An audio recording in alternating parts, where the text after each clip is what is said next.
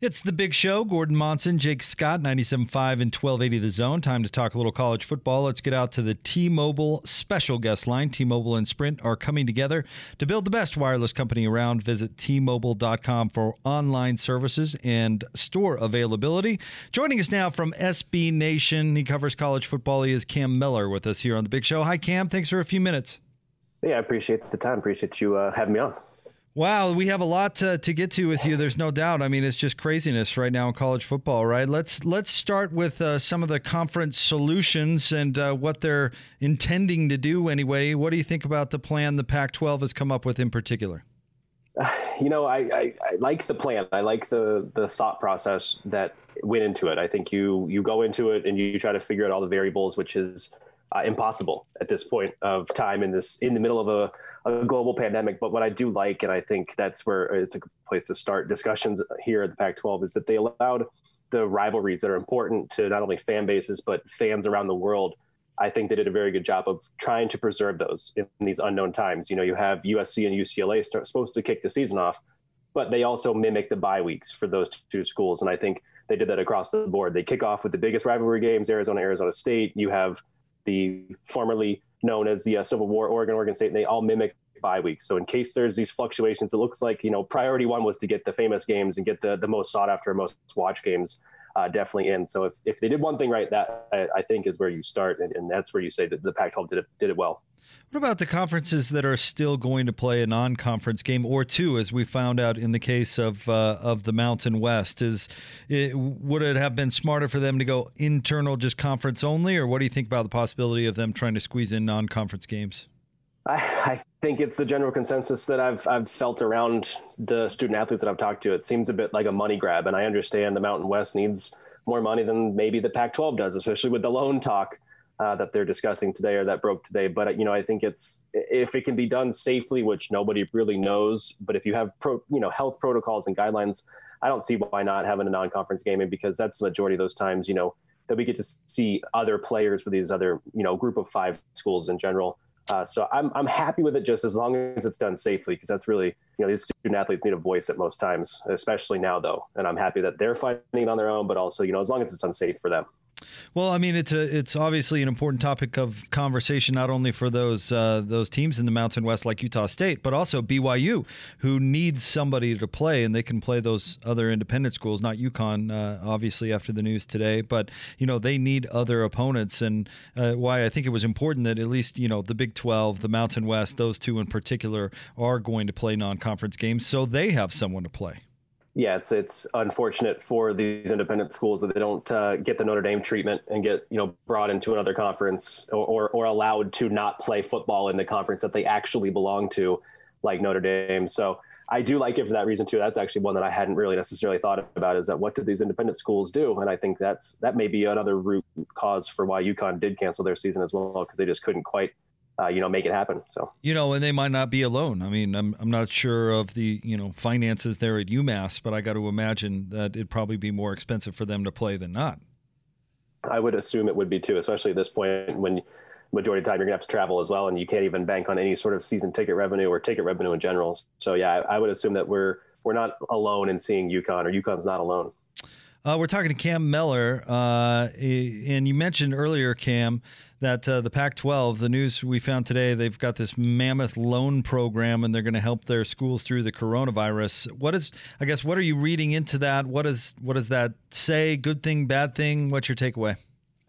It's a good thing for the schools, definitely. And I mean, at this point, it's good to know that if the players are going to be, thought of, and if they do boycott, and then if it's not safe for them to play, if they're not going to play, then at least the schools themselves won't be hurt too much. I don't necessarily know what's going to happen in terms of, how the players are going to react to that. I think we're still learning that and still piecing that together. So I do think it's at least good for the universities. They're not going to take too much of a hit, or too much, or what the hit that they probably thought they would have been. But it's very interesting to see that the Pac-12 can do something like this very well, but other things that they can't do very well. We've talked about the players and their commitment to play or not. Of course, a big story about the Pac-12 players making some demands to the conference. And, we saw a roller coaster of a story with Colorado State yesterday, and what may or may not be going on there. How much is the season in jeopardy due to reasons like that? Oh, I think it's even more so in jeopardy than just when it was just a pandemic we had to worry about. I think with them finding their voice, we're a little bit late in the game for voices to be heard. And I think we saw it with the Big Ten players. They came out, they have their very well organized, not quite as needy demands as the Pac-12 players did, but they also understood the time frame, saying with how short it is and how much we want to save a season, we need to get started on this now. And so I think that we're more so in trouble of a season not happening right now, especially since, these Big 12 schools are supposed to kick off in 3.5 weeks at this point. And so, we're looking at, it's dicey to say the least at this point. And that's not even just with the pandemic we're talking about too. How catastrophic would it be to not have a season? I've waffled. I've said I'd be very sad. I know I would likely lose a few more colleagues of mine as well to furloughs and to layoffs, not just a few, probably, if we didn't have any sort of football season. But I think the longevity and the health of the sport would be better off if there was going to be long-term effects for these student athletes, because we'd be better off without it. So it would be terrible. It would be catastrophic to more than just the players, more than just the coaches in universities. It would be catastrophic to media outlets. I don't think radio would be, radio's got other sports, so I think you guys are okay. But us sports writers that bank on college football alone, especially, we'd be in jeopardy. We'd be a little bit bored. I think you'd see other hobbies start to pick up as well across the world. But it would be pretty rough. Oh yeah, there's no doubt. Radio's already been impacted across the country. This is a very real thing for everybody in the industry, no doubt about it. And Cam Mellor is with us from SB Nation here on 97.5 and 1280 The Zone. Cam, I want to ask you about some on-the-field stuff. I know you've tweeted over the past couple of days about some BYU players. I want to ask you about our local programs here, and let's start with the Cougars. If we're able to see some sort of season, what are your thoughts on the potential at BYU this year?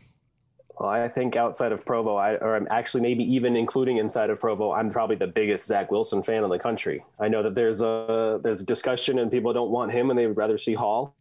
But I think Zach Wilson, when he's healthy and when he's on his game and when he's got maybe one of the better left tackles in all of college football blocking for him and Brady Christensen, I think the combination of Zach Wilson healthy with Christensen on his blind side, pass protecting at elite levels, there's very few better, if not Wilson and Christensen are atop the leaderboard for returning quarterback and left tackle combinations, because you see it across the nation. You don't necessarily return a guy who could be, if he was in a conference, first team in his conference or first team all independent at this point in Zach Wilson, who just does everything you want him to well when healthy and when given enough time.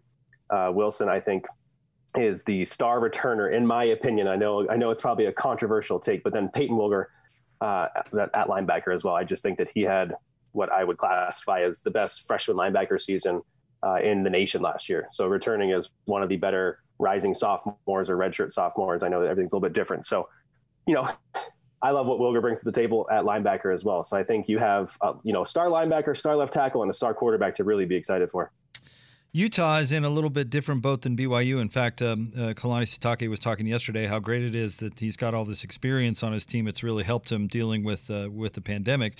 Utah, on the other hand, they're changing over a lot of their roster. They lose some key guys, including their quarterback and running back, obviously, and they're going to be a little bit younger. They've got a transfer from South Carolina battling it out with a redshirt sophomore for the starting quarterback position. What are your thoughts on the Utes and their potential?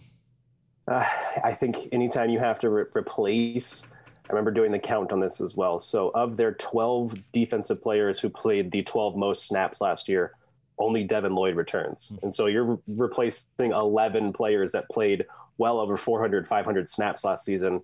And not only that, but at incredibly high levels. So when you lose guys like Julian Blackmon and Jalen Johnson to the NFL, that's just the tip of the iceberg. They have to replace so much on defense that I'm just not sure that Devin Lloyd can carry it. I know there's talented guys that are unproven, and we've seen it happen here a time and time again where teams, quote, reload. But I think reloading 11 or 10 starters on defense and 11 guys that played, 400, 500 snaps or more on defense will be incredibly difficult. So especially then when you lose Moss and Huntley from the backfield as well. I know Jake Bentley from South Carolina, 4-year starter at that point, starting games when he was 17 years old for South Carolina. So there's a reason he didn't quite necessarily keep his job. I know injuries held him back a little bit, but this guy's battle tested. This guy's tough. So I like Bentley to at least win this job going forward and give sort of a a unique approach and a guy who won't quit on you at all. Not that any, Huntley quit at all or anything like that, but I'm just saying this is a guy that will grit out every play for the Utes this year. So I like what Bentley can bring to the table